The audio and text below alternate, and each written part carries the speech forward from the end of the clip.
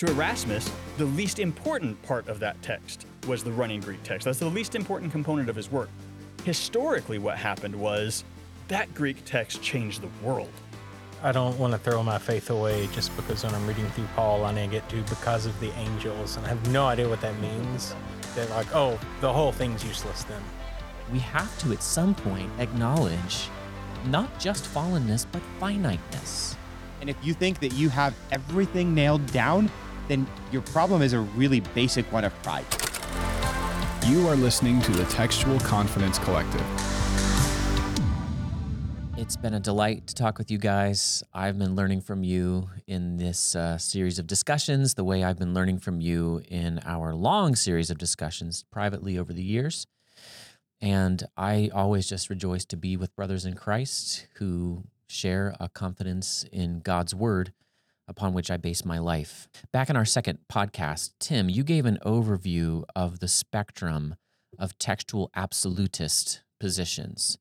Could you just refresh our memory real briefly on those? Yeah, I would lay out 5 positions in relation to the TR and the KJV today that are textual absolutist positions, 2 extreme forms and 3 more moderate forms. The 2 extreme forms would be Ruckmanism, the idea that the King James Version actually is new revelation from God that corrects the autographs, and then KJV onlyism, the view that the KJV alone preserves the autographic wording today. No other text or manuscripts do.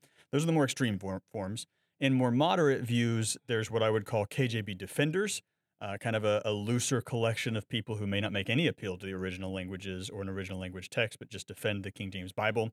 Then there's in recent years, been a group that I call KJV/TR defenders, who uphold both the King James and the TR as absolute authorities that are above revision. And then lastly, there are those that defend the TR itself, TR defenders, who would be perfectly fine, at least in principle, with revising the King James Bible or making other translations from it, but they're concerned to defend the TR itself, typically the TR behind the King James Bible. In this episode, we want to cover the story of the TR and of the King James Version. That's why I asked you to lay out these positions, remind us. And I think it is so important for Christian Charity to make these distinctions that you've made. And yet we disagree to some degree with every one of these basic positions on the textual absolutist spectrum. And I think that the narrative of the TR and then the narrative of the King James are important ways to resituate people's understanding of these all-important documents. And you know what? If all I had was the TR and the King James, I would have 2 inestimable treasures that could safely take me to heaven. You know, they're not Jesus, you know what I mean? They could give me the gospel. They could give Christ to me. And they did for the first 18 years of my life when I didn't know that anything else existed. And I trusted those who said that I shouldn't trust the others when I got into them. So let's talk about that story of the TR, and let's talk about the absolutist understanding of the relationship between the TR and the King James. So in general, in their view, the King James was following up on the legacy of the TR, and the modern day King James defenders are following in the steps of that legacy, but is that really accurate? That's a really good question. I don't think that it is. Certainly they see themselves as simply continuing that legacy. And again, there's differences in their views. Some of the really educated ones would never claim the kind of thing that takes effect at the grassroots level. But at the grassroots level, most of the people who are defending the King James Bible and the TR have this 2 streams view of perfect transmission, where the TR is really just a transcription of what's already in the Greek New Testament manuscripts, and the KJV is just a translation or even a transcription into English, is how some of it would think, of what was always there. So there's this idea that there's not really textual critical work going on. There's not really choices between variants. We have these 2 different choices. One camp believes in textual variants, us, and the other camp believes that God's word's always been preserved through the TR, through the KJV, and they're all just the same. This is where you get a guy like Del Johnson at that time at Pensacola Christian College in the Leaven of Fundamentalism videos. We watched those videos in my youth group. Oh, wow. Wow, that is hardcore, because that's not exactly teen-level material. No, it was not. Explain why in a little while, because I saw it as a teenager too. We're similar ages. He actually gets up there and says that textual criticism is evil. It is a leaven, and he equates textual criticism with criticizing the Bible. Right. He's saying, in his view, that is not necessary. But of course, we know that there are multiple Textus Receptus editions. I have somewhat cheekily said that it isn't the Textus Receptus, it is the Texti Recepti. There are plural. And again, I'm getting back to that Matthew 5:18 passage where if it's got to be perfect, it's got to be perfect. So tell me which TR edition is the perfect one. I've pressed that question on many TR defenders, and I feel like I get all kinds of different answers. Let's give our own answer. Where did the various TRs come from? What did the editors of the various TR editions see themselves as doing? And let's start with the first printed TR, not the first published TR. Other way around. Oh, no. No, yeah. The Complutensian Polyglot was sorry. the first printed. Yes, I am right. This is going on the internet. By definition, I am right. What did the Catholic editors of the Complutensian Polyglot, meaning that's more than just the Greek text, but it certainly had the Greek text in the New Testament, what did they think they were doing when they created? I don't know that everybody can agree on what counts as a TR, but in general, Sure. this and is... let me talk about that. Sure, too go ahead. First, we could define TR in a couple different ways. There are some, and it gets used in different ways in the literature. There are some people who use it broadly of any of the printed text prior to 1831. So any printed Greek New Testament text from 1831 can be considered a TR. I think that's an appropriate definition in that one sense. There are others who restrict it more specifically to Erasmian editions, and I'm fine as long as we know what we're talking about, defining it that way. Most people that we're talking about in this textual absolutism spectrum, when they talk about the TR, they're referring to one very specific text behind the King James Bible. Though they don't always know it. They don't always know it, and they very rarely spell it out, but if you pin them down to be specific... Right. that Now, is I have what to they're say, talking in about. my collection of doctrinal statements from King James only churches, most of them, and schools and camps and mission boards, most of them don't mention the TR. A lot of them do. Only one of them that I know of, and it's as a private little group, Kent Brandenburg and Thomas Ross. Oh, yeah. They are the only ones who specify it's Scrivener's TR. That is And the perfectly preserved Their word of biblical God. theology specifies it too. Him, Brandenburg, and a few other guys were commissioned to write "Thou shalt keep them," kind of a attempt at a biblical theology of preservation. They do spell out specifically the Scrivener TR, which I think was a shift for some of those guys, because Thomas Strauss, at least prior to that, had defended the 1598 Beza edition, and I think maybe that was a slight shift in his position. Surratt did something similar. I understand it. Yeah, and it certainly happened. So however we want to define TR, if we can just take a broad view of early text and then narrow it to specifically Erasmian text. The CP, of course, is first printed but gets stuck away in a warehouse until the 1520s. So Erasmus then is the one that ends up producing the Greek text that we typically think of as the TR in this stream of Greek printed text that come ultimately to influence the King James Bible. So the question is, what was Erasmus doing? What was he thinking as an editor? And here's what has oftentimes been misunderstood by people who are defending the King James Bible, and sometimes by quote-unquote anti-KJV only authors who just aren't aware of Erasmian scholarship. Erasmus begins his project in 1504 when he comes across the writings of Lorenzo Valla, and he decides that just like Valla did, he wants to write annotations on the text of the New Testament, mostly philological, some exegetical, and some textual, but he just plans on writing a list of notes and publishing that, just like he republishes in 1505 Lorenzo Valla's book. Over the next decade, as he starts comparing Latin and Greek manuscripts and Latin manuscripts to other manuscripts and Latin manuscripts to the form of the Vulgate current in his day, authoritative in his day, he realizes that there's more textual variation than had been noticed, and he becomes particularly bothered by solecisms in the Latin Vulgate. He just feels like solecism? Grammatical errors and less precise ways of speaking. He thinks the Latin text should be a much purer form of Latin. So he decides then in 1512, not only is he going to write notes or annotations, he's going to produce a revision of the Latin Vulgate, and he begins to work on that as a second component of the project. It's not until 1514 that he decides, somewhere probably in August, he decides, the best way to support a revision of the Vulgate will be if I include a running Greek text in the column next to it. Now, to Erasmus, his text is going to have three components then: notes, a revision of the Vulgate, and a running Greek text. The last conceived part of that project was the running Greek text. To Erasmus, the least important part of that text was the running Greek text. That's the least important component of his work. Historically, what happened was that Greek text changed the world. It reshapes the entire religious landscape of Europe because at the same time, we have this Renaissance return to the sources, ad fontes, and the reformers breaking out from 1517 on, Luther, the 95 Theses, and they're desiring, spreading across the continent, desiring to go back to the original languages, and now they have a printed Greek text.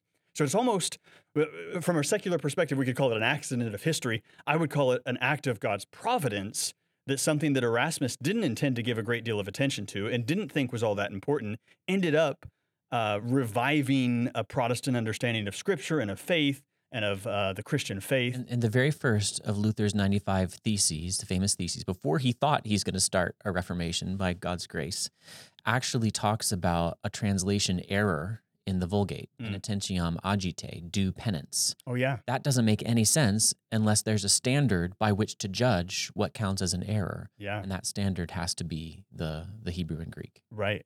Erasmus We just said Erasmus laid the egg with the Luther hatch. That's exactly right. He did. And he was always careful about it. We have to understand when we evaluate Erasmus himself as a scholar and the work that he produces, Erasmus is functioning sort of with a mixed internal identity. Because on the one hand, he's a part of this humanistic project, humanist not in the sense of the modern day way we use that word, meaning secular or atheist, but meaning part of the Renaissance humanist movement to revive the classical learning in the original languages. So you've got Erasmus the humanist that wants to go back to the Greek text, but you've also got Erasmus the Roman Catholic monk and priest who still has a treasured place in his heart for the Latin Vulgate as the standard Bible, the Bible of the church, and both of those impulses come out in the way that he works on his text, and both of them at times pull the text in opposite directions. So he decides by 1514 that he's going to print this Greek column, and the longer he works with manuscripts, the more variants he realizes there are. So he'll print a Latin revision in his main column and a Greek text that matches it most of the time, following Greek manuscripts and correcting the Vulgate to it. But then other times, and he describes, he was hesitant not to make revision too quickly or too forcefully. In fact, let me read just a quote from him where he talks about how in his early editions, he says, this is him writing later in the later editions, which we'll talk about in a moment. He says, in the first edition, I made changes sparingly. This is changes to the Vulgate text, which has the Greek text to substantiate it. I made changes sparingly out of fear that some people would not tolerate very much novelty. Again, he's fighting textual absolutism in his own day. They don't want the text revised. They don't want it changed. So he's making changes, but they're baby steps in some ways. He says, afterwards, I made more quickly changes, and so that all the language of the New Testament might be straightforward, but still truly Latin, with the exception, even in his later editions, he's saying there's exceptions, of some words and expressions that are too widely received to admit of change. So he's revising the Latin Vulgate to match the Greek manuscripts, but freely acknowledging there's some exceptions where the text is just too precious to people as it's found in the Latin Vulgate. So in those situations, he revises the Greek to match the Latin. And a lot of times as people look at his text, they'll wonder, well, why isn't it just Greek corrected by Latin or Latin corrected by Greek? And the answer is both of those identities in Erasmus conflicting with one another and pulling in opposite directions. So he writes in 1516 this first edition of a Greek-Latin diglot, and the Greek is really just there to substantiate his revisions to the Latin Vulgate. Wow, no, this is stupendous. And, I've known some of this, but I gather, and I want you to confirm for me, a lot of the fleshing out of these details you're getting because you've actually sat down and read what Erasmus wrote. You fed me some of this, and I've just been fascinated. A lot of this feels like it's lost in the mist of history, but then you see, here's 80 volumes of the guy describing his viewpoints on all kinds of things, and you can go back and read for yourself now in English if you have the library or the access. You can see him saying these things. So we're not doing Reconstructionist history here. We're actually repeating, right, what you've read in Erasmus's own writings. That's exactly that are now available and haven't always been available. That's true. Some of this is quite recent. Most of this has developed within the last 50 years. There's been just a surge of Erasmus scholarship ever since Brill commissioned a critical edition of all of his works, the Opera Omnia Desideri Erasmi. But yeah, so today we are in a position historically to know a great deal about what Erasmus was doing in His each motivations, of his methods, right. And okay, that's very much already not fitting with the two streams hypothesis. And Erasmus is supposed to be one of the good guys. I have actually seen King James Onlyists trying to include him in the pure church somehow. That's a rather difficult thing to do since he never left the Roman Catholic Church. Stephanus and Beza come along later. Let's skip to them. Stephanus, not a whole lot later, 1550. Beza, his main edition used by the King James translators, was 1598. Tell me about what did the editors of those TR editions see themselves as doing? Yeah, I think most of them, Stephanus specifically, sees himself as continuing the legacy of Erasmus. So he's still essentially producing a revision of the Latin Vulgate, further refining it, also, printing diglots for the most part. There are some exceptions, but mostly printing diglots. Then Stephanus comes along and prints for the first time a critical apparatus. But what he started with is essentially just Erasmus's text.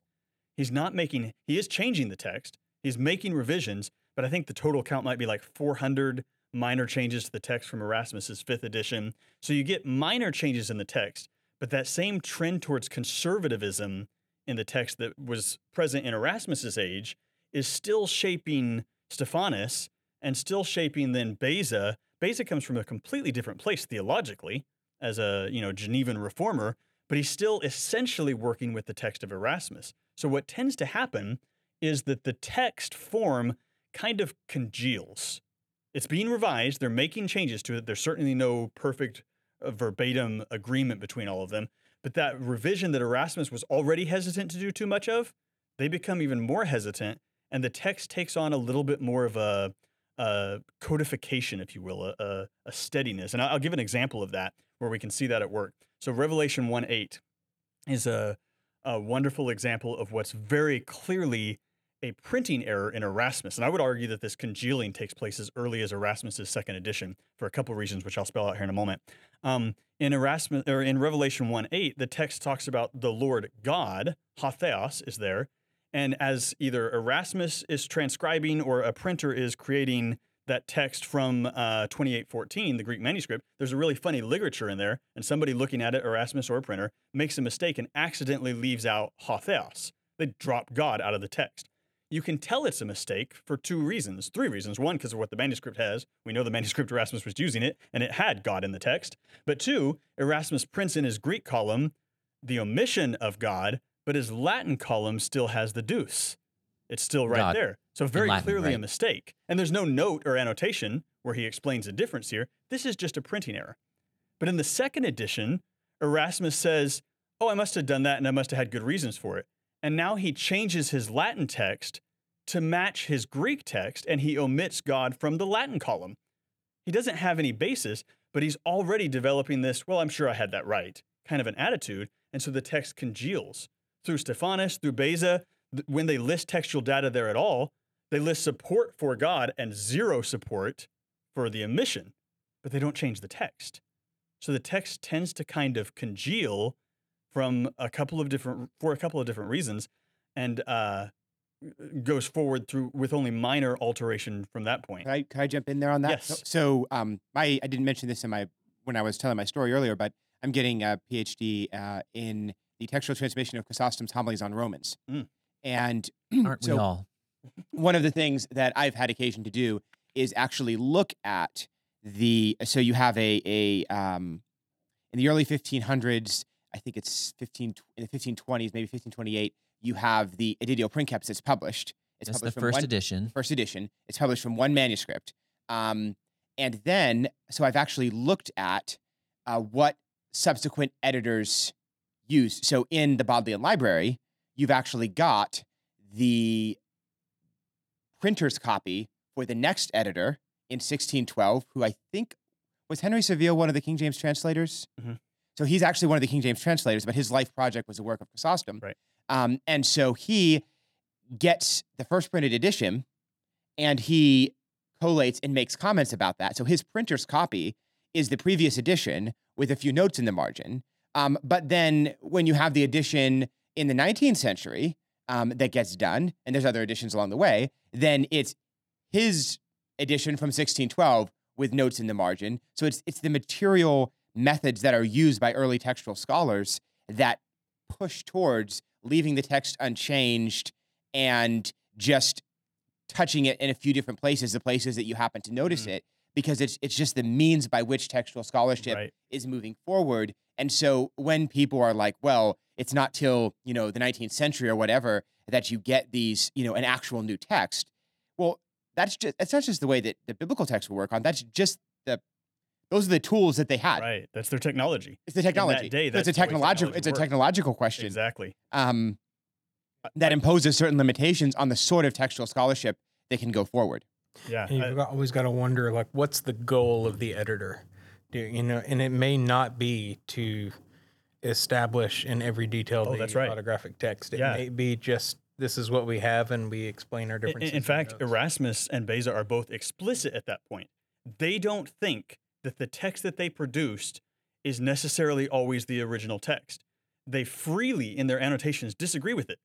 Again, as he's printing that text, it's to substantiate a revision of the Latin Vulgate, and he wants it to be a modest, gentle, light updating because it's the church's text, and he doesn't want to mess too much with the church's text. And he also constantly tells people, if you want to know my true opinion, read the notes.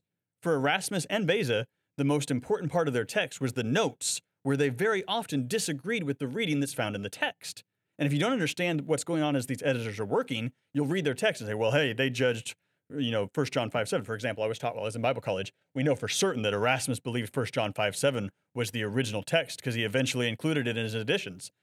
But he explains in a 2.5-page note why he doesn't think it's part of the original text. Yes, it's in his text because of this hesitancy to revise the Vulgate much and the criticisms that he gets socially from pushback from changing the text too much, but he freely expresses in the notes that's not what he believes the original text is. And the same could be said of most of the really big important variants. There's discussion taking place in the annotations between each of these editors where they're freely acknowledging, well, I don't think that part's actually original. I don't think 1 John 5:7 is original. I have serious questions about the story of the woman caught in adultery, or serious questions about the ending of Mark's gospel. They're debating these things freely. There's not certainty from them as editors, but it doesn't reach the point for the most part of drastically changing the text. So we need to understand that as they're editing, for them, their opinion is primarily expressed in the notes, not in the text. Let me mention then 2 or 3 other reasons why I think that text kind of congeals. One is that what I call the chronological snobbery of new technology, as Peter mentions it, that's just the way that they're handling things, and they're so convinced, well, we've got printing now and we're able to do this. We must have gotten it right, so they stick with it. A second is just the prestige of Erasmus. He's such a well-known name. Nobody wants to make drastic changes to his text, even if they think he's wrong. A third would be the Aldine Bible in 1518. Erasmus became convinced in his 3rd edition that he had lots of good support for his readings because the Aldine Bible supported them so often. What he didn't seem to ever realize, according to Brown and Kranz, is that the Aldine Bible was basically just his text reprinted with a few minor changes. So he thought, oh, somebody else came to the same conclusions I did. Lots of support here. And he lists it now as a textual witness for his 3rd, 4th, and 5th edition without ever realizing that he's basically citing himself. It's like finding your old paper and citing yourself and saying, man, I really like what that guy wrote. And so that gives a sort of congealing flavor to the TR. And here's what we need to understand. Here's the core thing. The TR then doesn't bring into a printed text exactly what's in the manuscripts. The editors are making text critical decisions. They're very often incorporating from Erasmus on readings from the Latin Vulgate that were never part of the Byzantine stream, never part of a Byzantine manuscript, certainly not all the Byzantine manuscripts. So the character of the TR broadly is a mostly Byzantine text, but with incorporated Latin readings. And E.F. Hills, again, you mentioned one of the most scholarly, if not the most scholarly defender the TR ever saw. He freely acknowledges this. He lists 9 major readings that he sees Erasmus as having brought in from the Latin Vulgate. And the funny thing is, they're some of the biggest ones still defended by TR defenders today. 1 John 5:7, Acts 8:37, big chunks like Acts 9:5-6.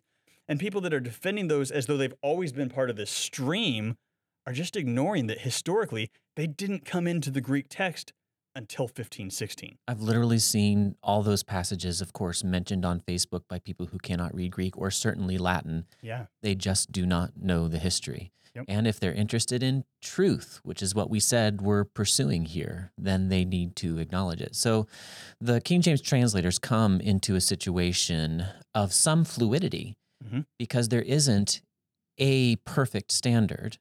There is a congealed, close to consistent standard.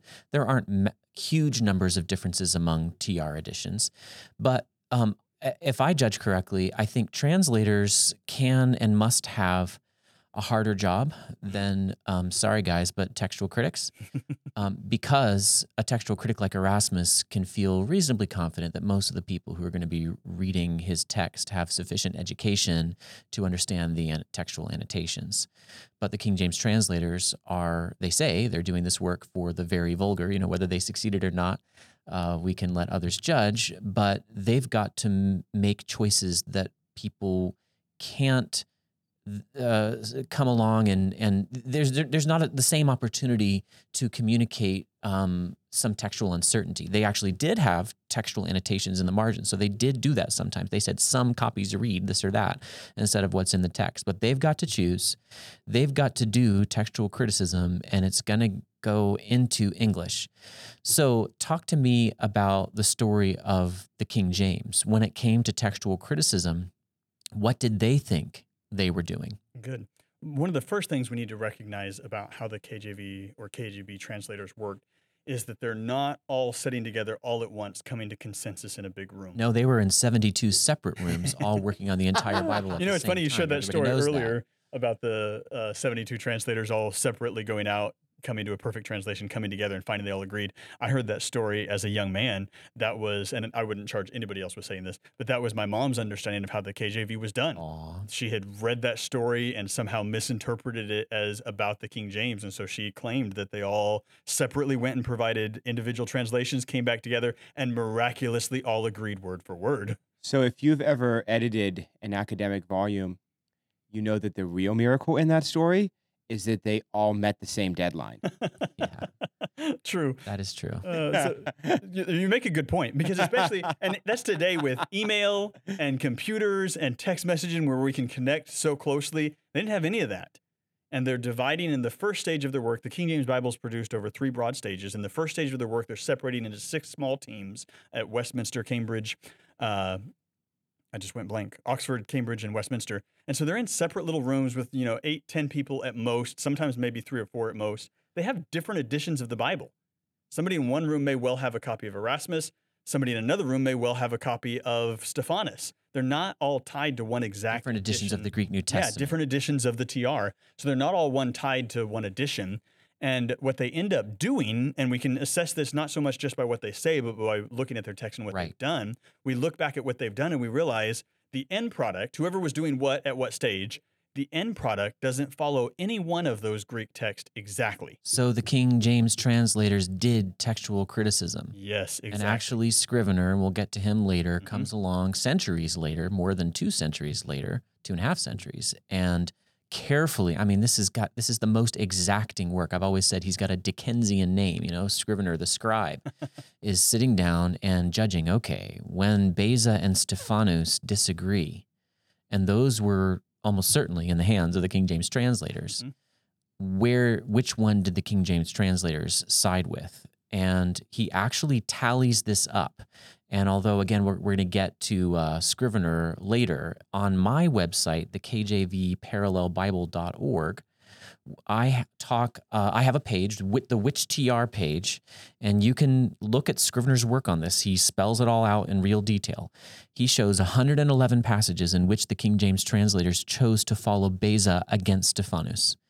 Again, we're not talking about massive and significant things here, but some of them are more significant. We'll get into that too. But we're also not talking about the perfect every jot and tittle text. Exactly. Because they had to do textual criticism, okay? 111 passages in which the King James translators went with Beza against Stephanus. 59 in which they did the opposite. So they went with Stephanus against Beza.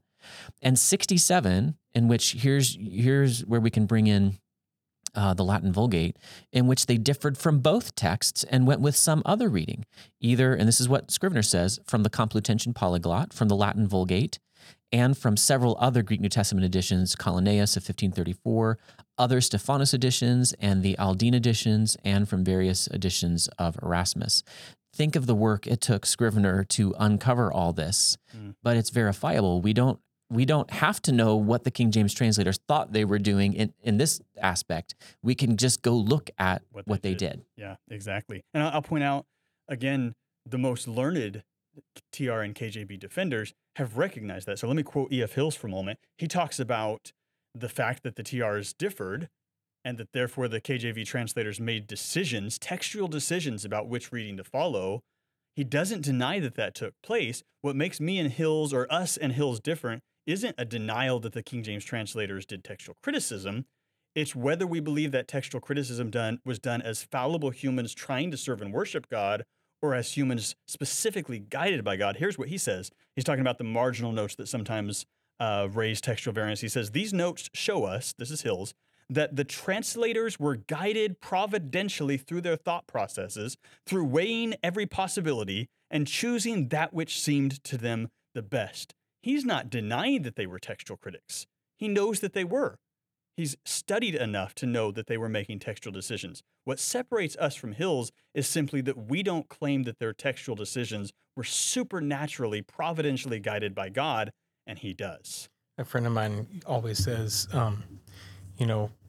did God's providence really stop in 1611, or does it continue? And that's what it's like. How is that different from, say, the ESV translation committee, Right, who are doing exactly the same thing? They have a whole lot more evidence available to them. Mm-hmm. I don't think they always get it right any more than I think the King James. Sure. They're learned men. Some of the learned men of our age and some of the learned men of their age. There are certainly things you could, if you wanted to nitpick, you could find some serious errors on the part of some of the King James translators, as I'm sure you could the ESV or the NAV or any other major Bible committee. Mm-hmm. But whatever that is, like, how is that different? Right. And the only way it becomes different is if the Spirit was at work in 1611 in a way that he isn't today. Well, let me represent our opponents. And on this, they are our opponents. They're our brothers, but they're our opponents. This is what I'm pretty sure it was R.B. Willett said. I was trying to find the quote while we were talking. Pretty sure it was him. Sorry if I'm wrong. He said that the difference is the King James translators, and I believe he includes people like Erasmus and Stephanus and Beza here, were doing this work in the context of faith in the preservation of God's words. So the way our textual absolutist friends in the King James only world tend to talk about this is, until Westcott and Hort came along in the 1880s, and again, we'll get there, everybody believed in the preservation of God's words, and so anything they were doing can't even properly be called textual criticism. How would you guys respond to that? Well, just as an illustration, where I work CSNTM, we're putting on a conference this week, and I was sitting with one of my coworkers who is from outside the area of textual criticism. He's one of my newer coworkers, so he's still getting the hang of who all the people are. And I was in his office just yesterday, and he sat down and he said, so most of these are unbelievers, right? Like, that's what I've come to understand, is most of these text critics are unbelievers. And I was looking through the list with him. I said, well, he's a very conservative evangelical. That guy, I'm convinced, is a brother in Christ. He's Anglican, but I'm convinced that he's my brother in Christ. I know him well enough for that. And I at the end of the day, there were just a small percentage of the whole thing where I didn't know if they were Christians or not. And he just kind of sat back in his seat and he said, "You mean most of these people are Christians?" And I said, yeah. I know most of them. I've had at least one of them come preach at my church before, Yeah, the story I heard in King James Onlyism when I was there is that all textual criticism is evil, and all textual critics are out there to criticize the Bible. Who would do that except an unbeliever? And the story, that I was told was that, so I at least, and this is, where some of the positions get a little muddy, that yes, theoretically the Bible could be retranslated today, and that would even be an admirable thing, but there aren't enough honest Bible scholars alive today to translate the Bible. And yet we actually have, it's the type of learning that we have today, learning Latin and Greek at very young ages, is less common. But we're blessed with an abundance of brilliant scholars who are, you think of someone like Dirk Youngkind, who we mentioned his book, or Pete Williams. We'll get to his book in a little bit. Pete's on the ESV translation committee. He's one of the most brilliant people I've ever met. He's incredibly brilliant, and his love for the Word of God is, I would definitely match like Pete and Dirk up to the King James Translation Committee and say, absolutely, I'd be. Story about Pete. Pete, when I worked for Dirk worked for Pete. So Pete was my grand boss. And I think that was the word one of them used. Some people have, if they come from immigrant families, you might retain your native language and speak it at home, even if you speak a different language out in public. I was at a Christmas dinner with Pete Williams one day, and the language that he and his daughter were speaking back and forth, teenage daughter, I believe, Hittite. They were talking in Hittite to each other. And I kind of turned to my wife and I said, I didn't know that was a language. I thought that was just some people in the Old Testament. Like, that's not only is it a language, but he's talking to his daughter in it. Yeah, we've all heard, and the Trinitarian Bible Society put this in the quarterly record. Yes, theoretically, it would be possible for us to revise the King James Version, but we doubt that men of sufficient knowledge and godliness exist who could do this work. Of course, I'm wondering a couple things. Is that true for all of their Bible translation projects? Do they insist that the people working on the Persian translation project? I actually asked a man who's working on that project. He didn't answer recently, hasn't answered yet. Did they all start learning Hebrew and Greek at 5? Because that is what the quarterly record mentioned. I'm also thinking, what does it take to judge such things? In order to really know the skill of a scholar, you tend to need to have the same skill set, need to be in that field in general, unfortunately. And that's the way. I can't judge the work of engineers the way engineers can. I can know if I can drive across the bridge, that's something, but my knowledge limits me from making that judgment. But from my judgment, working in this field, and we all work in this field, we do have many brilliant men and women today. Many. Their books are filling the shelves around us. We are not ignorant of these things. It's not as if this couldn't be done. Okay, now. Well, let me push back into to Go answer ahead. your question. That you answered the question on the first side by talking about the godliness and capability of the scholars. Let me also push back against the idea that pre-KJV textual criticism was done by people who believed a different view of preservation.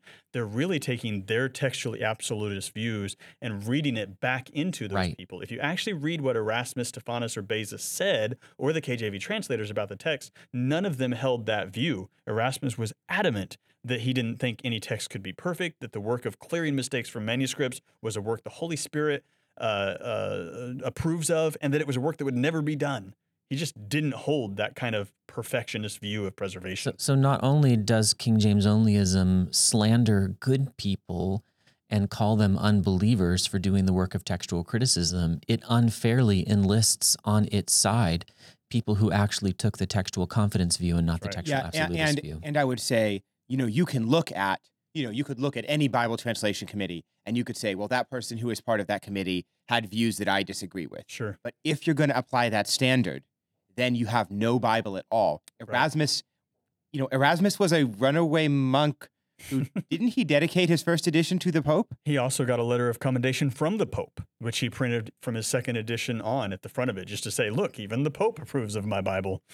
So if we're going to say that because someone has connections to, say, Roman Catholicism, then any Bible that's tainted with that is no good. So the King James is in the wrong stream. I did not know this. Yeah, not just that, but even the Greek manuscripts. A lot of people appeal to, exactly. which are Byzantine Greek manuscripts, and a lot of those have colophons. We can see who wrote them, and it might be shocking to see that some scribe who copied a book of the Gospels that's closer to the King James than to the ESV, was thanking the Mother of God for giving him the grace to complete this work of copying. Yeah.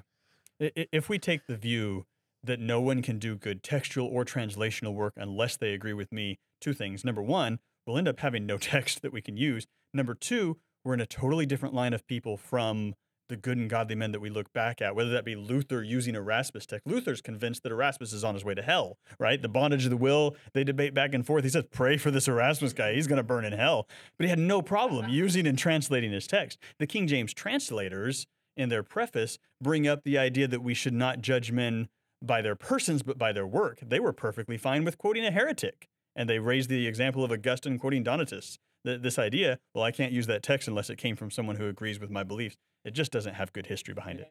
So I would argue that also when we think about the KJV translators as textual critics, there's one or two other places that we should look beyond just the work of what they did. Yeah, like where do they actually talk about their work of textual criticism? Yes. Do they? They do. They're in individual sermons. They often raise text critical issues, so we can see them doing that. In the notes that we have today of their draft work on the King James Bible, we can see them discussing variants, sometimes disagreeing about variants, and I'll share an example of those at the end here when we get to it in a moment. But we also can see them talking about textual variants in their marginal notes. And if you're familiar with the King James Bible, you realize that it has marginal notes that are listed under three different types of symbols. There's an asterisk symbol that lists a cross reference. There's a dagger symbol that lists a more literal translation than they thought was suitable for the text. And then there's a double vertical line symbol. And under that double vertical lines, they listed what they called differences of readings. And in the margin, or in the preface to the King James Bible, we talked earlier about Miles Smith's great work. It has three basic sections. The first three headings are a section about slander. The next 9 headings are a central section where he argues against textual absolutism. The last 3 headings, he zooms in to look at the specific work that they were doing in their revision of the Bishop's Bible, and 2 little editorial notes about procedures. One of them having to do with the way they use synonyms, or maybe overuse synonyms by some people's estimation, and the other one having to do with marginal notes. So he has a section of the preface where he talks about marginal notes. It's important to understand he doesn't talk in that section about all those 3 types of symbols. He doesn't talk at all about cross-references. He doesn't talk at all about dagger symbols. He exclusively talks about the type of marginal note that's included under the double vertical lines. And the reason for that is there's no objection to cross-references, and there's no objection to more literal translations, but he's facing real pushback to the idea of including in the margins what he calls differences of readings. Well, what does he mean by that?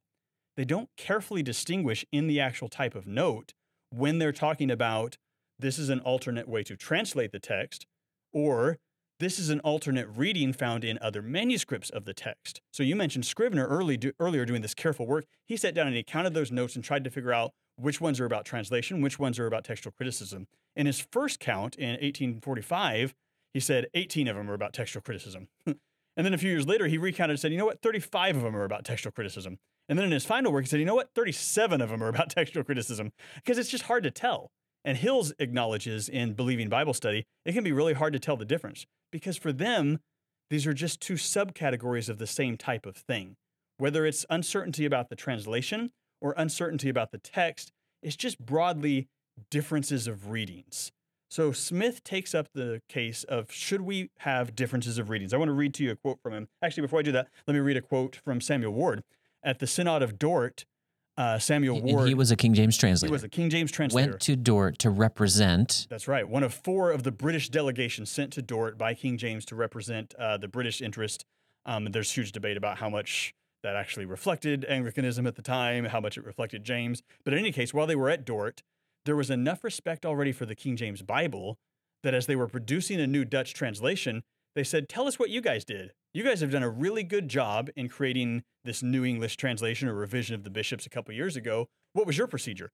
And Samuel Ward is called upon then to summarize the principles that they worked with, and he summarizes it under 7 headings. Interestingly enough, we still have his draft of that report in his own hand, which is interesting and fun. And then we have the official published form of it that's been recently published in a critical edition. Have you seen that one in his own hand? I haven't. If you have it, I'd love an image of it. I want to get a hold of it. I know you've actually gone to places. I have, but that one I have not. Thing. It's in the collection that was studied by Margot Todd. So all I have is her notes about it. I haven't actually read it. She basically says it's almost impossible to read Latin, and the guy had horrible handwriting. But anyway. Nobody knows this stuff better than Tim. I've never met anybody who knows off the top of his head stuff that I had no idea about. It's crazy. let me zoom in on that note. If you get this mug, you can know it too. That's right. And we'll be selling them for $29.90. No, I'm just kidding. He said this. They said, tell us what you did. And I'm just going to quote one part of that. He says, when a Hebrew or Greek word admits 2 meanings of a suitable kind, the one was to be expressed in the text, the other in the margin. The same to be done where a different reading was found in good copies. Different reading means textual variant. Copies means manuscripts. So he's seeing both of these practices as covered under the idea of differences of reading. And he's saying, we put in the margin in some places differences of reading. Sometimes it's a translational uncertainty. Sometimes it's a textual uncertainty, but they're both differences of reading. So with that in mind, I want to read to you a quote from Miles Smith's preface. I'll admit that I could be wrong about this, but I think Miles Smith is talking in that section about broadly those double vertical line notes, which includes both translation uncertainties and textual uncertainties. And here's what he says.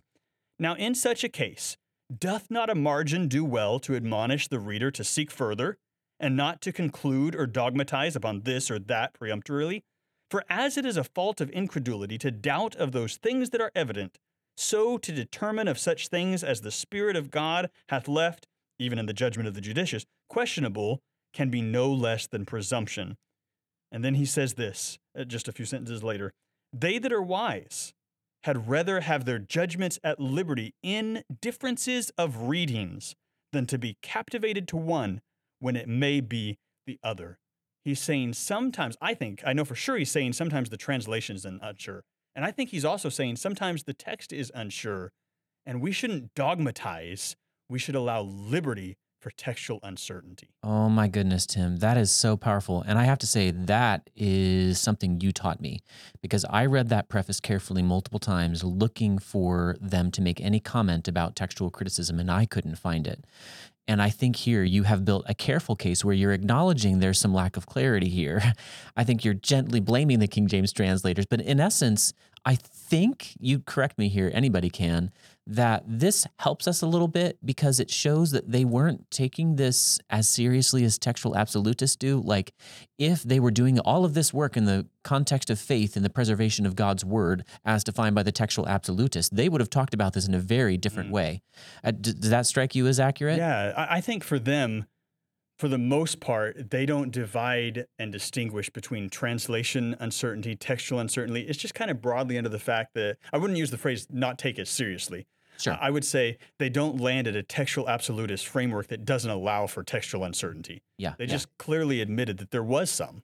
And I think, this is something that's actually really helpful, is that, there is way more ambiguity of passages. We just don't know for sure what they mean than there are passages that we don't know for sure what they say. That is so important. And the fact that they see these two as basically two instances of the same thing. Kind of thing. That, there are way more passages where our lack of knowledge of ancient geography or ancient culture hinder our understanding of what's going on than ambiguity as to the reading. And so if you want to say that we can't trust if we don't have any ambiguity undermines trust, then uncertainty undermines trust. Uncertainty undermines trust, or, that uncertainty undermines trust. Then you just have to undermine trust because there's no way around the fact that everything isn't spelled out. And I think it goes back to that idea that it's a treating of the words as having magical power, right, rather than meaning power. Right. I don't want to throw my faith away just because when I'm reading through Paul, I need to get to because of the angels, and I have no idea what that means. Right. That like, oh, the whole thing's useless then.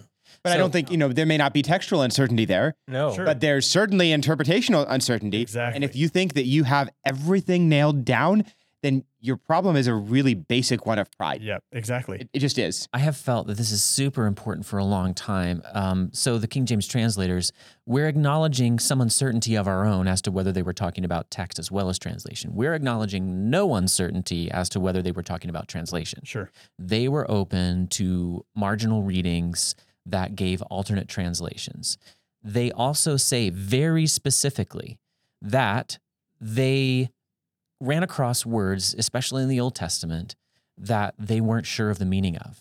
And they think that even the Jews, they say, just wrote something down just to write something down because even they didn't know. They specifically mention, obscure animals or precious stones or something like that. And I've often thought, if the textual absolutist perspective is correct, that we have to have every single word and every single jot and tittle all in the right order, none added, none missing, or all of it's worthless, wouldn't that have to also apply to, technical name for it would be lexis, the meaning of words?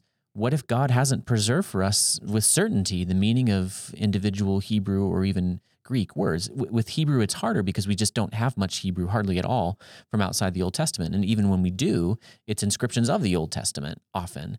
Whereas in Greek, we have secular literature that we can look at. Even there are some uncertainties. Why did God leave those? How does a textual absolutist perspective handle it? Yeah. when there are words whose meaning we don't know. And I think it's so fascinating and helpful that, Tim, you show that the King James translators actually brought those categories together, whether the uncertainty is in the meaning of a given Hebrew or Greek word or in which variant we should go with. Yeah. The end result ends up being the same kind of uncertainty. The And same that symbol in the margin covers both because it's the that same thing for them. itself is a great point. And they certainly did not have a textual absolutist perspective, and they certainly did not conclude we've got to throw up our hands and this whole effort is worthless since we don't Right. have certainty about everything. One of my professors actually gave a lecture back at my alma mater. It was just a real delight. It was a huge honor to have my former Old Testament Hebrew professor sitting there in front of me and his wife who taught me calligraphy. They came to support me, and he's just brilliant and quirky, if you know Dr. Bob Bell. And he said that logic continues.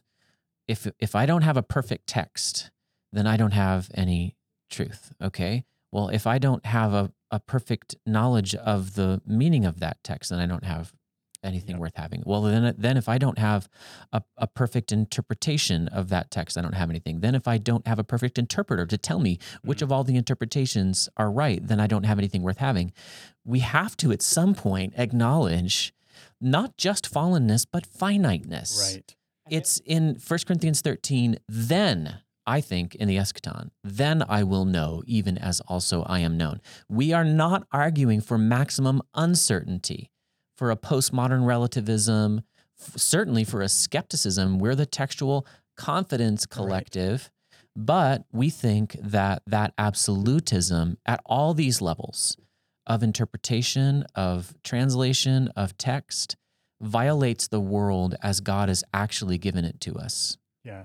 Let me say one other thing there too, as we tie together the thought about really a textual absolutist presupposition is uncomfortable with uncertainty. And at its core, it works from the presupposition that uncertainty of text, translation, or interpretation undermines biblical authority, which is exactly what skeptics then pick up and level against the Christian faith, that because there's uncertainty of interpretation, translation, or text, you therefore don't have an authoritative Bible. And in older absolutist streams, those things end up influencing one another. So we talked about Trent decreeing, oh, there's so much debate now about the text and translation, just the said vulgar Latin. But they took the same move to go, you know what? Interpretation's uncertain too. And everybody's coming up with different interpretations. Now you have to follow the stated teaching of the church in interpreting the text, because uncertainty in either pushes against this absolutist mentality. Here's what Erasmus said against that. I just want to read one quick line from him, and then we can move on to whatever else you wanted to talk about. He talks about scribes and printers and how they make mistakes in the text. He would include, quote unquote, the translator too. He doesn't think it was Jerome of the Vulgate. He just talks about the translator who did the original Latin. But he says this in responding to his critics in the 1535 edition in the Capitum that he publishes at the front. He says, "Sad indeed is the plight of sacred scripture, if its authority depends on uneducated scribes, and such they usually are, or drunken printers." Listen to what he's saying there. He's saying how weak a view of scripture it would be if scribes making mistakes, printers making mistakes, translators making mistakes, interpreters making mistakes could destroy the authority of scripture. Because he was a textual confidence adherent. Wow. And so are we. We're against the peremptory dogmatizing collective. We're the textual confidence collective. So let's get back a little bit to the story of the King James. We've already referenced this in a way several times. Scrivener's Greek New Testament, which is the standard edition of the Greek New Testament within King James onlyism. It is a record of the textual critical decisions of the King James translators. Yeah. It therefore never existed until 1881 when it was called for, because up till then there was only one standard, really, English translation, and anybody who really needed to know what the Greek text was saying as in contradistinction to it could look. But then when the 1881 English Revised Version was being constructed, the syndics at the University of Cambridge, I wish I knew what a syndic was. It's some It's a kind group of... of like 10 men that are in charge of the printing. Okay, great. Thank you. Once They're again, still there. I had to get Yeah, permission yeah. from them Awesome. to use an Oh, did image you? in an article. You can look up their names and They're who's still currently alive. holding that position. Awesome. Different men, but They it's asked... position. Hey, They're not that old. if The it's the position's same that men, old, I but want to those- get that job. Those men Yeah. aren't. They can barely move. Anyway, they asked Scrivener to reconstruct the text. Let me right? back up just a Go bit ahead. to explain some of what happened there. So when Convocation commissioned the revision of the King James Bible that became the English Revised Version, one part of their instruction was to list in the margin every place that they had departed from the original text behind the King James Version. They had not initially planned to make that big of a departure. And as they begun their work, looked at textual criticism present that day, we'll talk more about that history in, I think, the next session or 2 sessions from now, they realized that's going to really clutter the margin with loads of marginal notes. But that's what we've been commissioned to do. So we're honest Christian scholars who want to do what we've been told to. So let's instead print the Greek text behind the KJV and just list all the places we disagree with it. And that Scrivener's specialty was the KJV. He'd been writing on it since 1845. They said, you do that. And then they realized, oh, we've got a problem. That text has never been published. It didn't exist. It didn't exist. Because the King James translators made text critical decisions between text, the actual Greek text behind the KJV New Testament had never been printed. Right. And that's when Scrivener did that work that you had mentioned to reconstruct that text and finally print it as a companion volume to the English Revised Version of 1881. And picking up on a thread from earlier, you said that Erasmus and Beza did not have textual absolutist views. They were doing textual criticism. Right. They saw the practical value, the pragmatic value of basically retaining the text as it's been handed to them, the received text. But they didn't always agree with the text that they actually placed in. That is exactly the situation with Scrivener. I did a talk on this, and I demonstrate very clearly Scrivener took a view broadly similar to Westcott and Hort. You know, he was able to disagree with them. You have pushed back a little bit on that part. Yeah. I'll give you a second to do that. I'll give it a chance to do that in a second. But he didn't take a textual absolutist view. That's my main point. And he used a lot of the same canons of textual criticism that Westcott and Hort did. He had a different estimate of the value of Sinaiticus and Vaticanus than Westcott Hort did. That was the biggest difference that I saw when I went through his lectures on textual criticism. But he inveighs against, I mean, this is kind of his wording. I don't remember the particular word, but I'm pretty sure it's like this: the stupidity of the people who think that 1 John 5:7 ought to be included. And yet it's in Scrivener's Greek New Testament. Why? Because his point was not to give us the absolute scripture that R.B. Willett says he was doing. He said, Willett says that Scrivener was on his textual absolutist side. Just utterly no idea. Willett has no idea why Scrivener did. Scrivener printed his text after choosing to distance himself from the liberals Hort and Westcott. Right.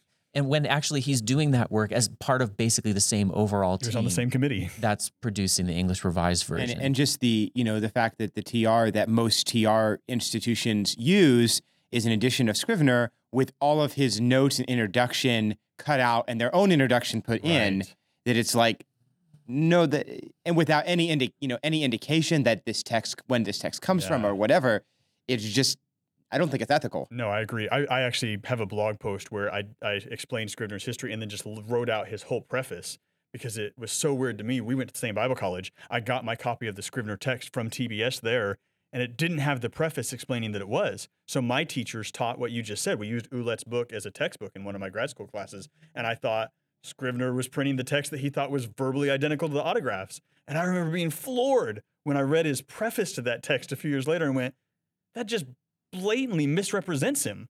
Right. That there's, again, a different kind of slander, pulling somebody onto your team when they would have absolutely said, no, I am not on your team.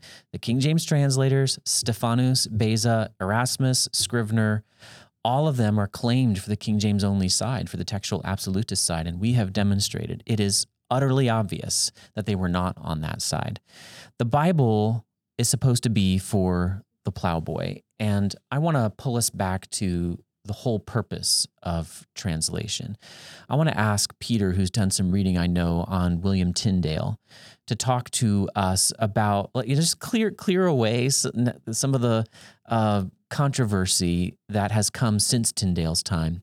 Well, I suppose some of it was already there because of Erasmus's work coming out then, but talk to us about what William Tyndale thought he was doing when he gave us what in a way ultimately became the King James Bible, because something like 86% or something of Tyndale's work in the 83.7 in the New Testament is carried over directly in the King James Bible. He was really the first major English Bible translator. Tell us about Tyndale. Well, he's trying to give the Bible, give the Bible to people so that they can read it, to ordinary people, so that they can read the Bible for themselves. He's trying to do what Luther did, where Luther, Tyndale is very, very influenced by Luther. And, Luther is giving the Bible to people in language they can understand. There were already German translations before Luther came along, but they just weren't readable. They weren't clear. They weren't understandable. And if I'm not mistaken, they weren't from the, Greek and Hebrew text. They were from Latin. There was obscurity. There was difficulty. And he's trying to clear away the obstacles so that people can read it. And I just, a few days ago, a little bit ago, I was reading a book about William Tyndale, a kid's book to my children, before bed about Tyndale. And I just started weeping, just thinking about his love for children, for ordinary people. That doesn't make ordinary people Bible scholars or mean that we don't need Bible scholars, because clearly Tyndale put a lot of work into being a scholar. But the whole point of being a scholar is to be a bridge so that it reaches ordinary people. To serve ordinary to serve people. And to take that away and to say, well, no, it just doesn't matter. It doesn't matter if you don't understand it. It doesn't matter if it doesn't reach you. Then it's like, what's the whole point of having a translation to begin with? If it's just this magic text, then just photocopy a Greek manuscript. Find the perfect Greek manuscript and photocopy it. What's the point of having a translation if it doesn't translate, so that not that it takes away all ambiguity, not that it takes away all obscurity, because as we've already seen, that can't be done, but that it takes away as much as possible so that people can see as clearly as possible the truth of God's word, so that, my 6-year-old daughter who's just learning to read can read the Bible for herself. And my son, who's turning 9 here in a few days, he's reading through the Bible. He's read almost the whole Bible, and he's reading the Bible. And I want him to be able to read it for himself and to be able to ask crazy questions about the Bible. I want my kids to be able to get the Bible, and I don't want anyone taking it away from them or giving them, making it needlessly hard. Right. And that's what the archaisms of the King James now do. And I love the King James Version. We all love the King James Version. My big case in authorized is, if I'm going to uphold the principles of the King James translators, then I'm going to have the same values they do. And they said, and I love their illustrations, we're going to take off the lid from the well, from Jacob's well, so that the poor can come and draw. And they give this kind of obscure citation from Isaiah where, someone says, drink this, and how can I, read this, how can I, because it is sealed. I don't want God's word to be sealed away from the understanding of people because of any unnecessary difficulty. There is difficulty in Scripture. Peter said that a lot of what Paul wrote in the King James, it's translated, is hard to be understood. And certainly Jesus says things that are obscure and demanding, and there were times when he purposefully withheld truth from people by telling them parables. But that isn't the character of the entire Bible. The Bible is given to Christians, and just as Jesus' explanations were given to those disciples, we get the whole Bible telling us God's truth. And we don't just have great illustrations from the King James translators and sort of a Renaissance humanist ideal in which, we're going to try to make the sources accessible to people. We actually do have Bible here. And this is where, my favorite passage on this topic comes in, 1 Corinthians 14. Of course, 1 Corinthians 14, the topic is speaking in tongues and the way that the Corinthian Christians were abusing this gift that the Spirit had given to them. You got 1 Corinthians 14 open there for us? Let me take a look here, just make sure I get it word perfect. Absolutely. Verse 9, Paul says, likewise except ye utter by the tongue words easy to be understood, how shall it be known what is spoken? For ye shall speak into the air. And repeatedly in this chapter, Paul gives the same principle. Edification requires intelligibility. People are not going to grow in their faith unless they can understand what you're saying. He gives an illustration of a non-Christian man coming into the service, falling down and confessing God is in you of a truth because he hears you speaking words of prophecy that he can actually understand. 1 Corinthians 14 absolutely, I believe, does apply to Bible translation. And pretty much everybody in the textual absolutism world tells me, oh no, that passage is only about speaking in tongues. And I'm thinking, we were talking about this earlier, does that mean it has utterly no relevance now that, tongues are no longer used in the church? If in your church there are no tongues, then we can skip this in our exposition through 1 Corinthians 14. But who actually used 1 Corinthians 14 in a discussion about Bible translation and applied it to Bible translation. The King James translators in their preface. I would like to have somebody here give me a little summary then about textual absolutism. Can we have that before we conclude? Yeah, I'd like to say we've talked 2 or 3 sessions now about textual absolutism. If someone asked me, Tim, in a nutshell, what's the problem that you have with every form of textual absolutism and its claims all across that spectrum or all through the past? I would say it's 2 things, really simply: a problem with its argument and a problem with its conclusion. First, a problem with its argument.